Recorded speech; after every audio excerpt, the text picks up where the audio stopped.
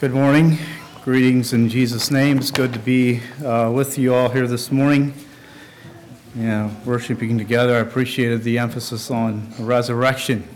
That is our hope, and that is the message that we have for the people around us, for the world.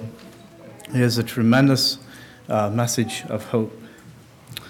Maybe before I dive into the message for this morning, I'll give just a short report of our trip yesterday. There was three of us that went north, John Glicks, us, and John Irvins. And we went north on 81. We're scouting for area, not necessarily for specific properties at this point, but more or less looking for a general area where would be a possibility of doing a plant. So we went north on 81, 476, 81, and we went east this time. Instead of going west, we went east of 470 or east of 81 there, up past Scranton, about directly over from Scranton. We went over till we got close to the New York border. There was an area over there called Beach Lake. It was a good trip. I felt like the Beach Lake area was a nice area and had some things, I think, to offer for us as a outreach, or at least to consider there. It was a good trip. We had a good time together. Appreciated John and Barb going with us there and giving us some insight and wisdom on the plant. So continue to pray. We are looking for direction as it relates to this, and it looks like a lot of work, but we are also, like we were singing this morning, we have a message to take to the society around us, and I think that is a goal of ours as we do a plant, that we can prayerfully consider the area where the Lord would want us. All right, well, I'm doing my assigned topic from the circuit messages, and my topic for message was avoiding occult and pagan influences. And it had several subheadings underneath that, or subtopics, and that was Halloween and yoga and Eastern mysticism. And as I began to study for the message, I realized it actually is a pretty big topic, and there's many directions in which it could go. And so we're doing maybe a bit of a flyover rather than a diving in and getting into a lot of the details of it, but more or less doing an overview of the topic rather than detailed. Much could be preached on the subject of mysticism and also on the subject of Halloween and occult and pagan influences.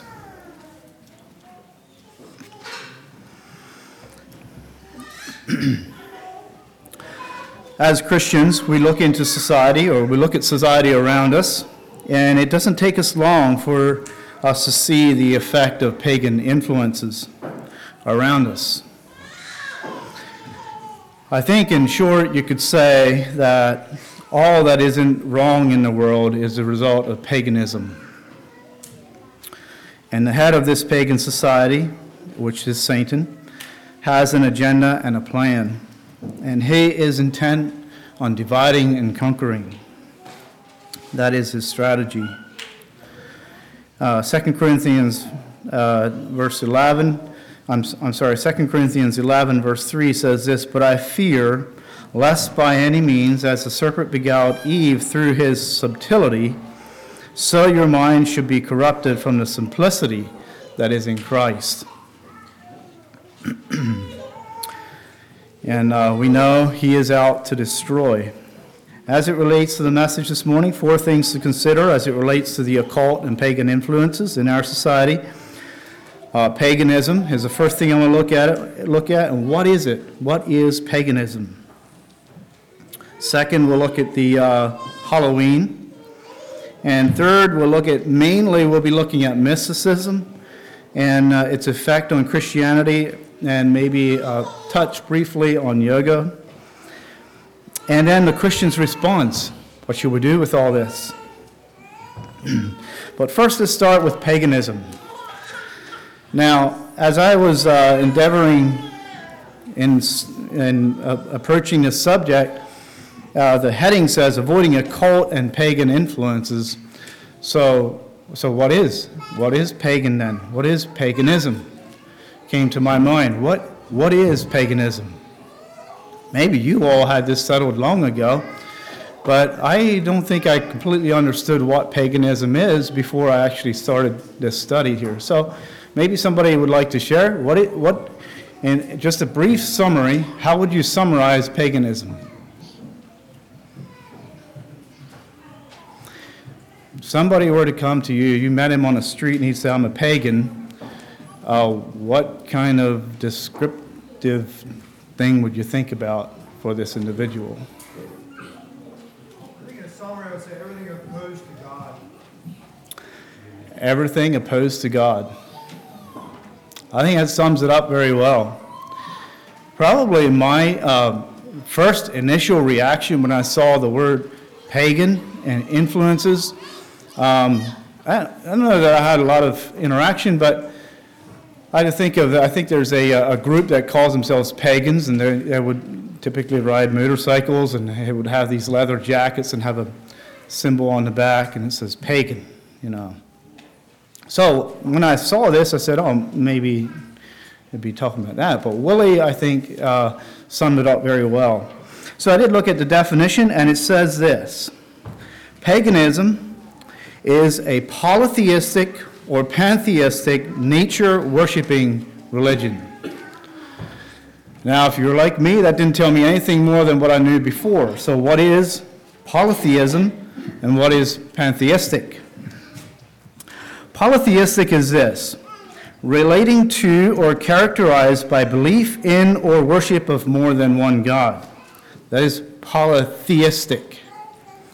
Okay, so theism is the belief in one God. Polytheism is the belief in many gods. So if you want to worship God, that's fine. If you want to worship Allah, that's fine. If you want to worship Buddha, that's fine. They're all gods. We're just, there's just a bunch of them. I'm also proposing, though, as it relates to the study here this morning, that we include atheism and humanism into this group of the polytheistic view. I believe these fit in this category because in humanism, what self thinks becomes the supreme authority. In humanism and in atheism, what self thinks becomes the supreme authority, thus making self a god.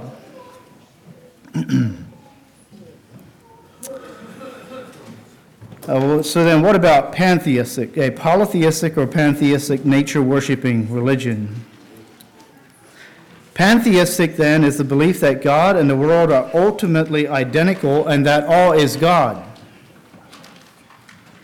So it's a doctrine which identifies God with the universe or regards the universe as a manifestation of God.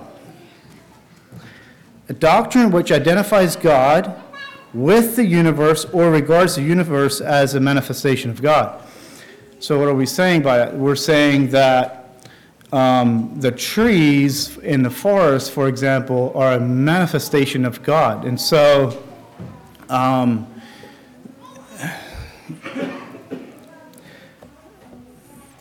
they become a part of God themselves, right? And in the caste system, there's many different, and we don't have time to get into all of that. Like, this is a pretty broad subject. But that is, at the core of pantheism, is the idea that if you kill a cow, you might be killing a high caste part of God, if you will. It becomes all it's all woven together in the pantheistic worldview. And they would admit or tolerate many gods. So how is paganism expressed then? Paganism is expressed in, I believe, multiple ways. I have listed 5 here. Mythological religions, witchcraft, and I'm going to say here Eastern religions, but along with that is mysticism. That's how paganism is expressed.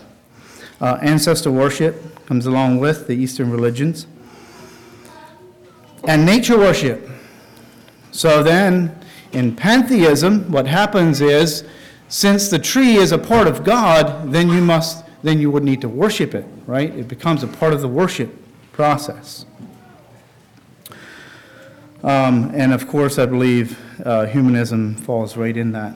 I believe in our day and age today, there really is, if you boil it all down and you look at all these different belief systems and religions, there really is only 2 major beliefs or religions. You have Christianity, and then you have all else. And I'll explain what I mean by that in here in just a minute. In Christianity, God is authority, right? In Christianity, God is authority. The theistic view is a belief in one God, not many. The theist believes that every object in the natural world exists because God creates and conserves that object. Okay? So God creates the trees. He created all things. We believe that. And we also believe He is conserving all things. So if it would stop raining completely for several years, we know that the trees couldn't be conserved anymore. There would be no water. Humans need water to live. So in that sense, he's conserving all things. He creates and conserves. Every finite thing has a character of being dependent on God. Okay? That is the view of theism. The other view, I believe, has the view of man is an authority. All other religions are man's ideas. It is not from God. The term atheist describes a person who does not believe that God or a divine being exists. And worldwide, there may be as many as 1 billion atheists.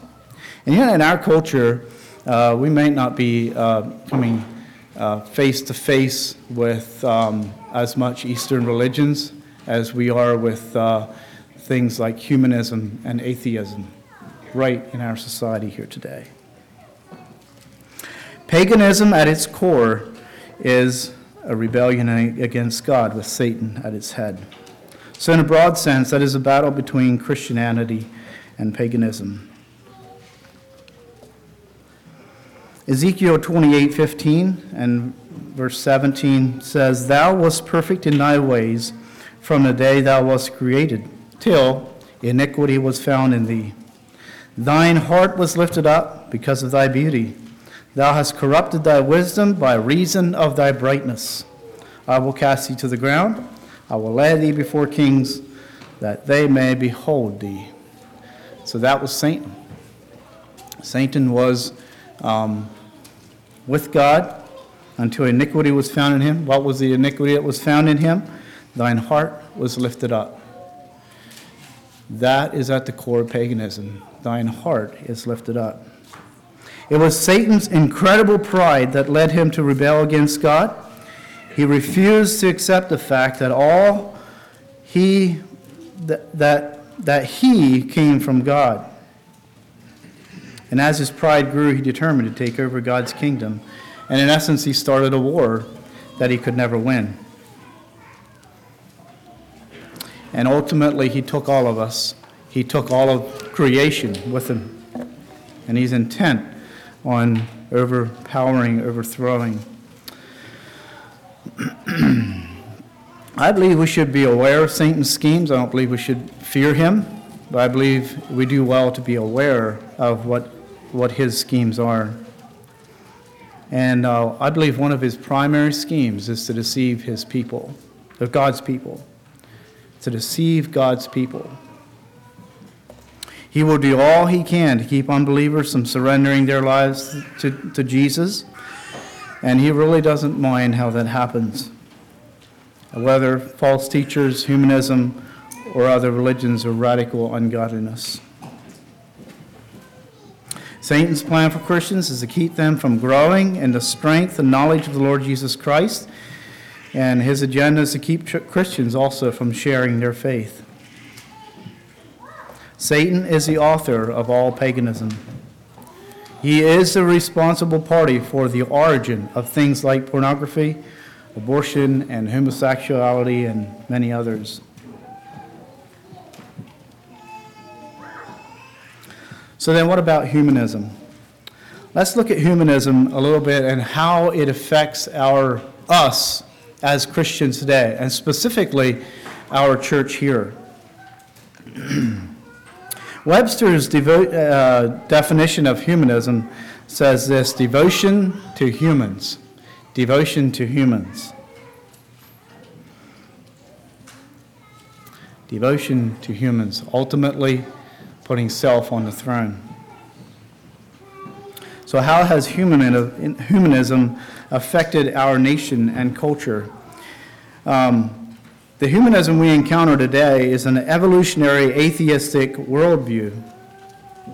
And so they believe that the world evolved over millions of years, and we are responsible to keep the world from or to get the world to become a better place all the time. And we know that the world is in fact going to become worse and worse. In many of these humanistic worldviews, homosexuality is embraced and celebrated. And that is really, recently we went to the Ark Encounter this summer. And when you get to the Ark Encounter, there's buses that will take you back to where the Ark is. And so we got on the bus and drove back through there, and we got back to where there's a place where the buses park, and you get off, go into the little area there. And as you get off the bus, off to the right, there's the entranceway that goes into the Ark. And it's a fairly large Ark, and the rainbow is across the Ark. And so I got off the bus, and I looked off to the right, and I saw the rainbow, and I had a reaction. What do you think my reaction was? My initial first response. They use that as a symbol for like homosexuality. They defiled the rainbow. That he followed the rainbow. And this is what humanism's effect has on Christians. Think about this. I was rather disgusted that my first response, the first thing I thought about when I saw the rainbow, is homosexuality and gay rights. That is far from the truth of what the rainbow actually is. The rainbow is a promise that God made with his people. It's a sign of a covenant.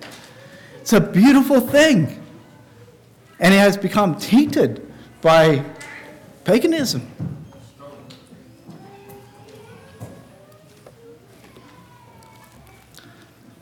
So I got over my initial response, and I said, you know what?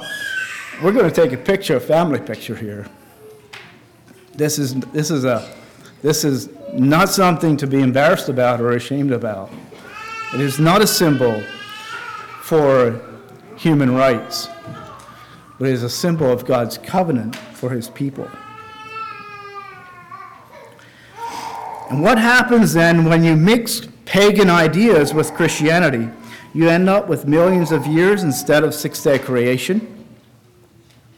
You end up compromising on many, many areas in the church. Divorce and remarriage, homosexual lay members, and eventually pastors. And what really is at the core of paganism is people deciding what is right in their own eyes. Rather than theism, they're saying, I get to decide for myself what is right.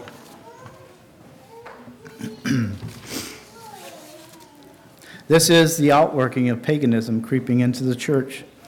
And Satan is quite okay with those things happening under the disguise of Christianity. So then, out of paganism, you have, it expresses itself in many different ways.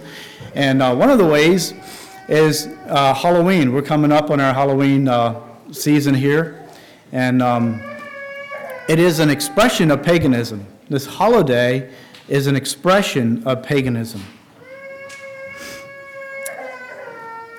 Halloween brings several things into focus. We see jack-o'-lanterns. We see ghosts, cemeteries in the yard, skeletons on front porches. You go down the road, you'll see big billboards filled with screens with an ugly face on it, blood and fire and skeletons, and it's just ugliness. And the list goes on. Recently, I think maybe last year, my wife and I were going for a walk down through Red School Road there, and we're going down through, and I said, what? There, right beside the road, was sticking up 2 legs and 2 feet, skeleton. It was 2 partial hands stuck in the ground and 2 feet stuck in the ground. And I said, that's weird.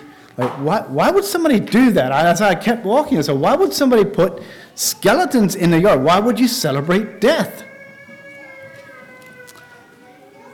For the Christian, we celebrate life, right? Not death. But that's paganism. Paganism celebrates death. And it's all throughout the Halloween practices.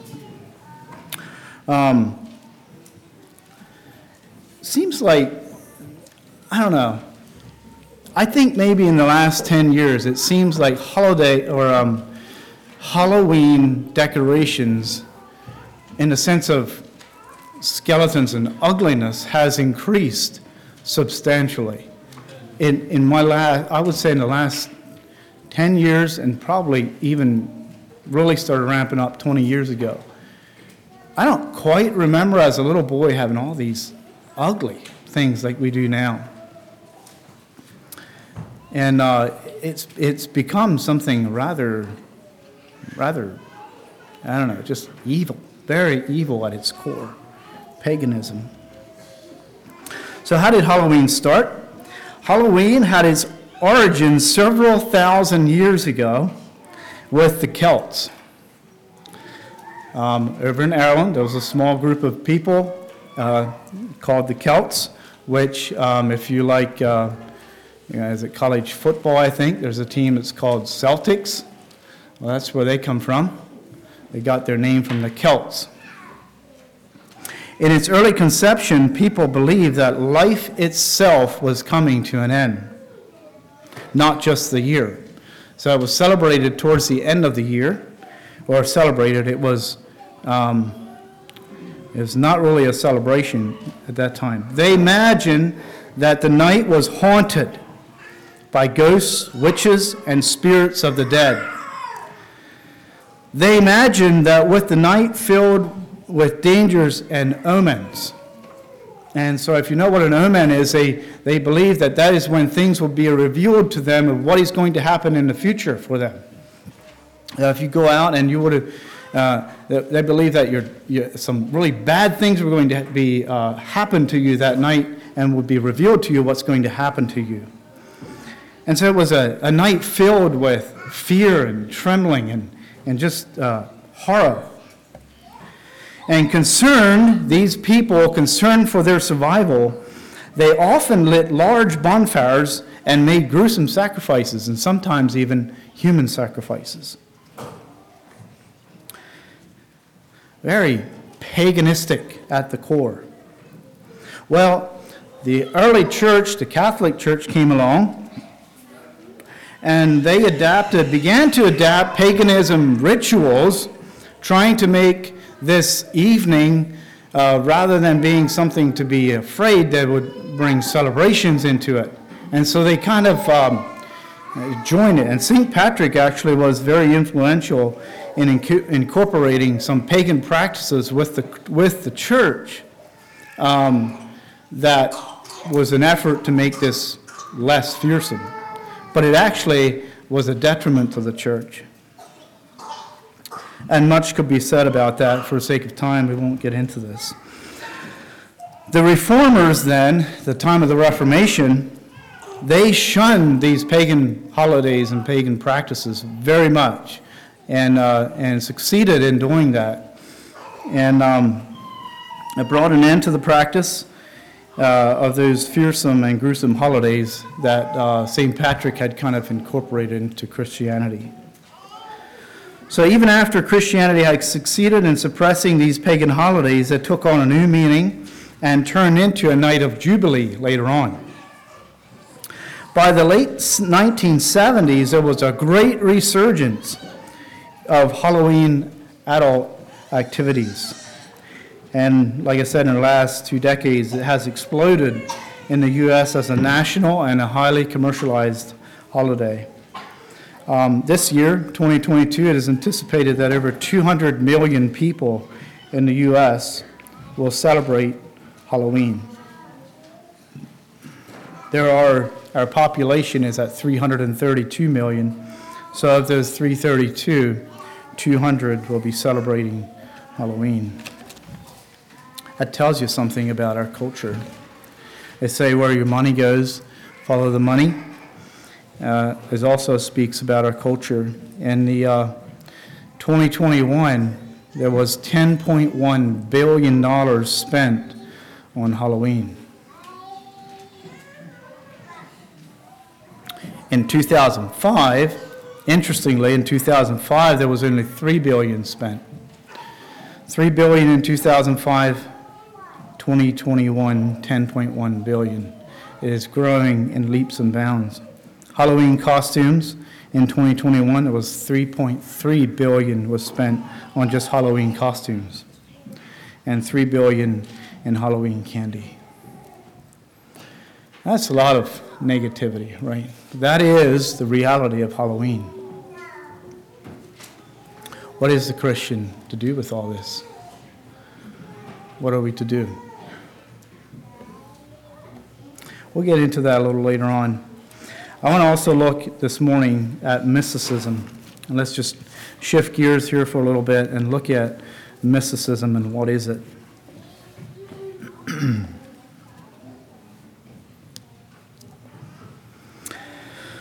Mysticism is a belief that union with deity or ultimate reality may be attained through contemplation and subjective experience. And I'm looking at mysticism primarily through the lenses of Eastern mysticism as it's practiced in yoga. There's an exercise, and it has actually become Christianized, if you will, where these yoga practices, it will bring yoga practices into Christianity and do the meditation form of yoga and its stretches and all that and Christianize it. And if you were like me, I always thought yoga was like a fitness thing of some kind. I never paid much attention to it, but it actually is demonic in its origin. Yoga is something that is practiced in Eastern religions, very closely connected with Buddha. It is a New Age pantheistic exercise. Webster's definition, as I looked it up, a Hindu theistic philosophy teaching the suppression of all activity of body, mind, and will in order that the self may be realized in its distinction from them and attain liberation. All right? So let's unpack this for just a little bit.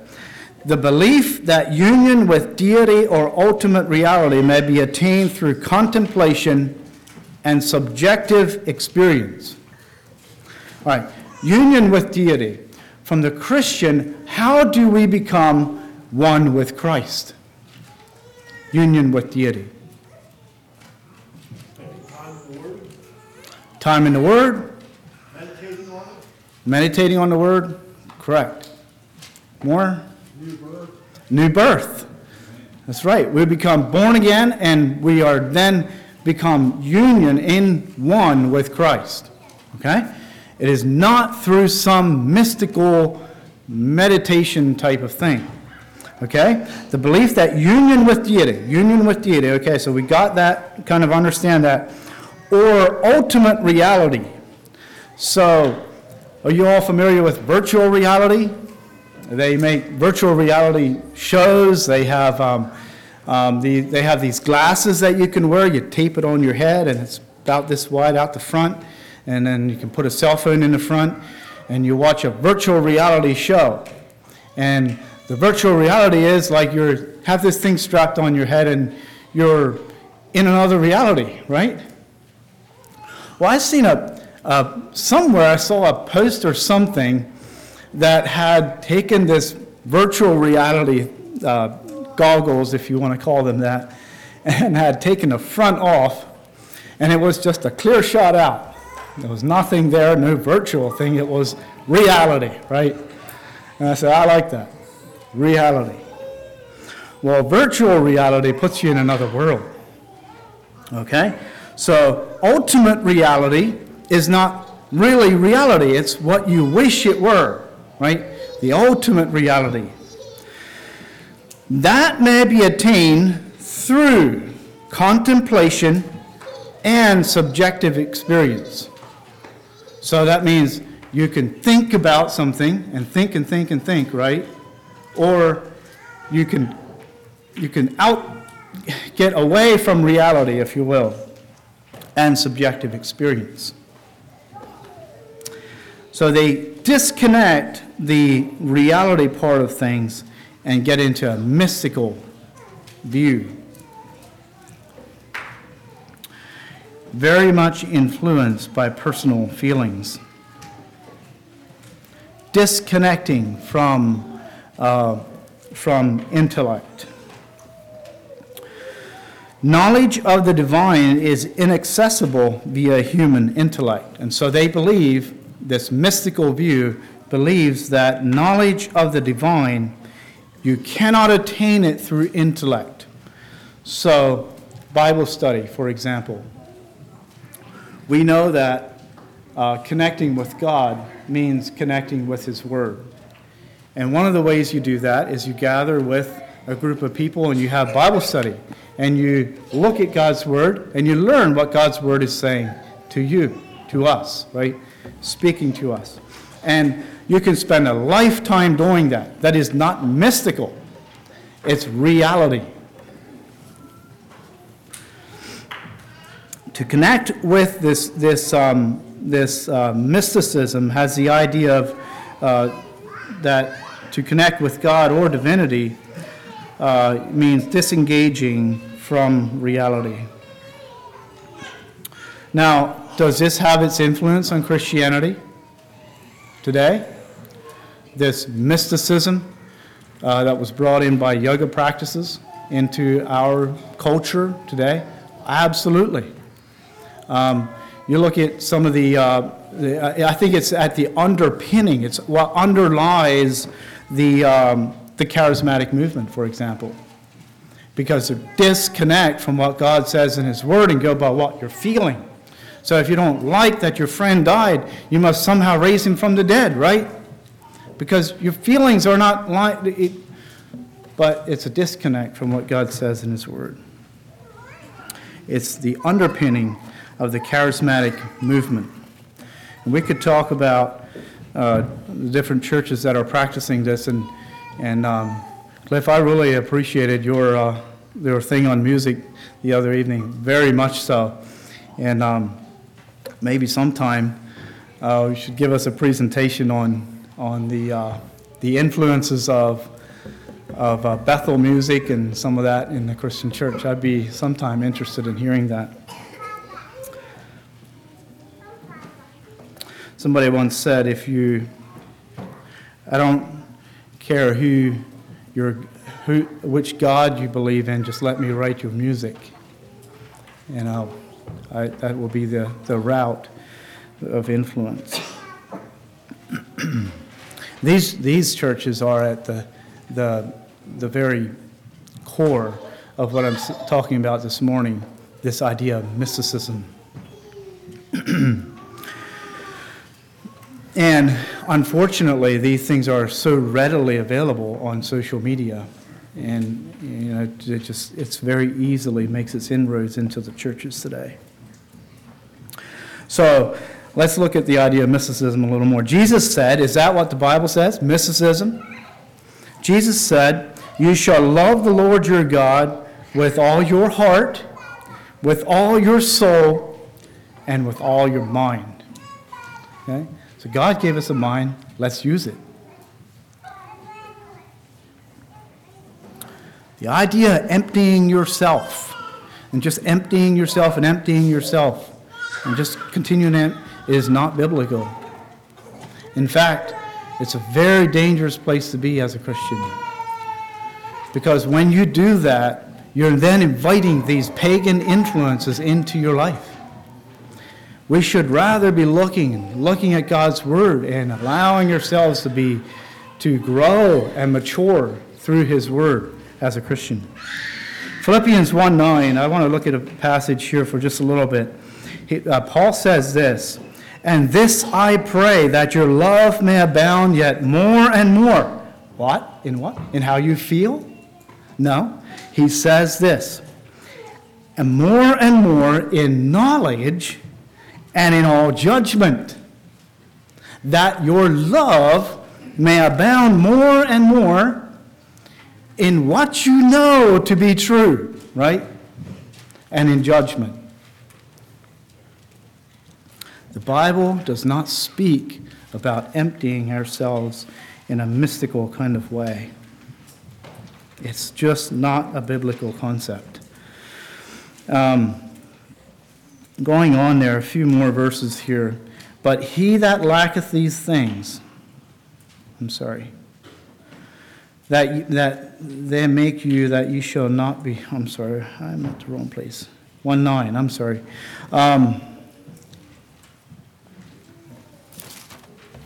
wrong passage.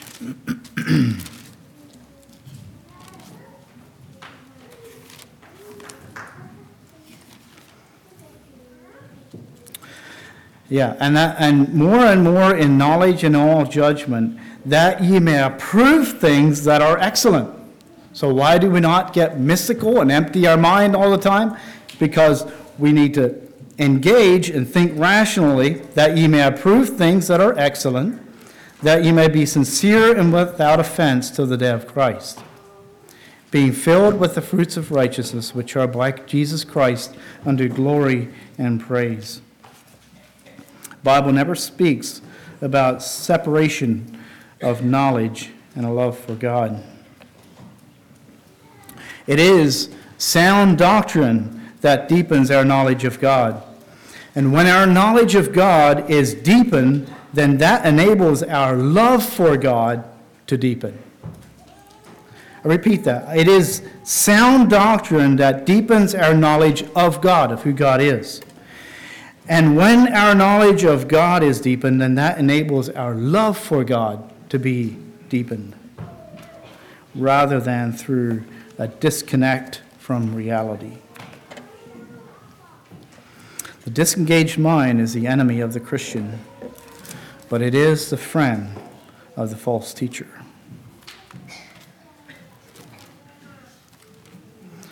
Disengaged mind is the enemy of the Christian, but it is a friend of a false teacher.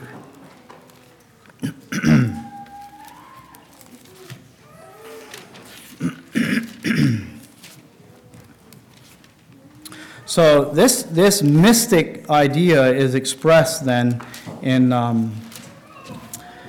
yoga. The yoga practices, in many of the yoga stretches, the way I understand it, is actually postures that are connected to a worship to Buddha. And so you might think, well, I'm just doing stretches. Well, really, it is a direct connection to a worship with Buddha. The goal of yoga is to train the body, to train the mind, in order to, listen to this, realize one's own divinity. The goal of yoga is to train the body, to train the mind, in order to realize one's own divinity. Paganism at the core.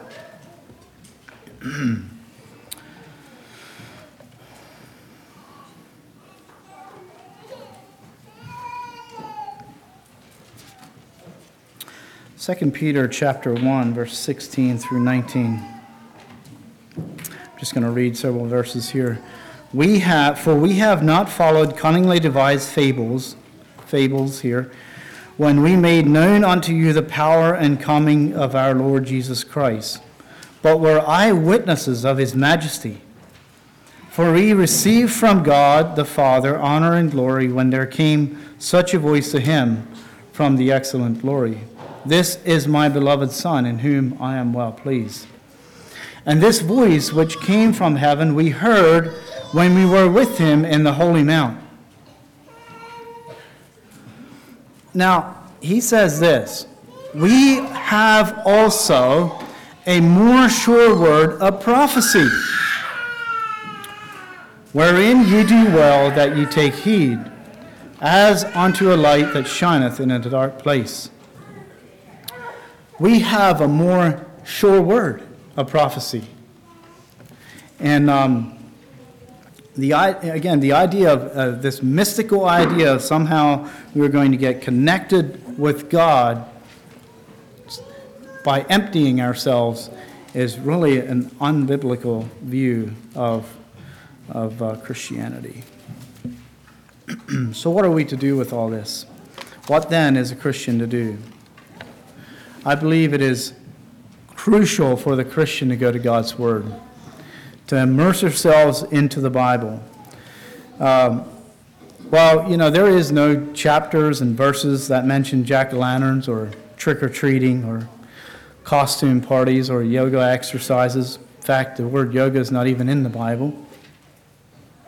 Yet I believe there are solid principles which, if applied properly, can enable us to respond to these issues in a way that pleases God, and also is a positive experience for our family. You know, evil is pervasive in our society. And there's some who try to just get as close as we can,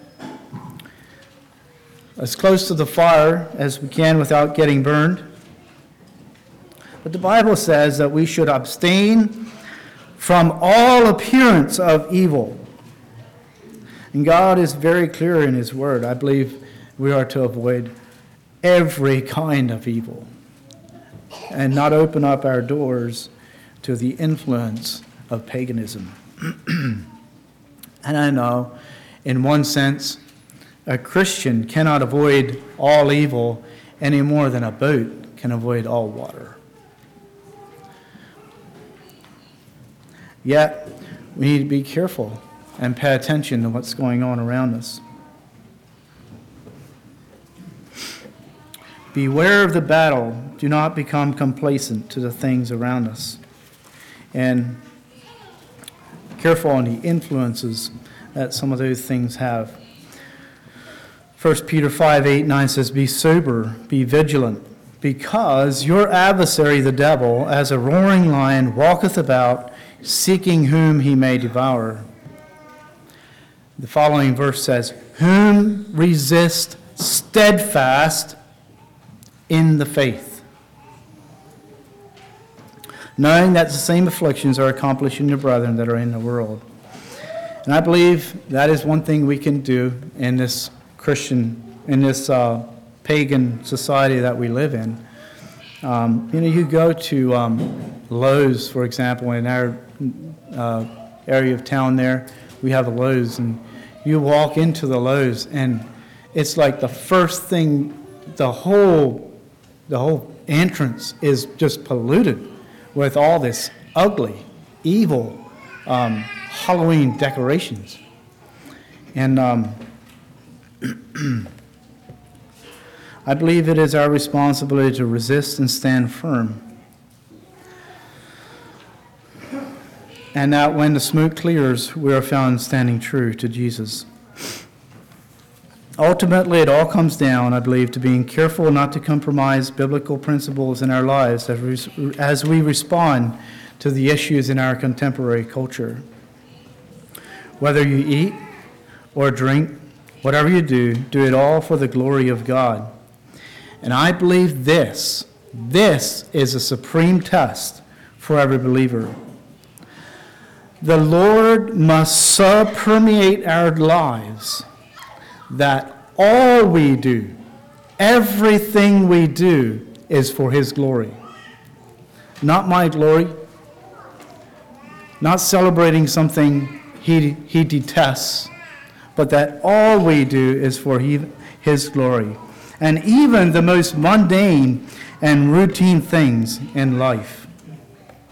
Why? Because we have been bought with a price. I just want to read this verse in closing. Finally, brethren, whatsoever things are true, whatsoever things are honest, whatsoever things are just, whatsoever things are pure, whatsoever things are lovely, whatsoever things are of good report, if there be any virtue, and if there be any praise, think on these things. Let's kneel together and pray.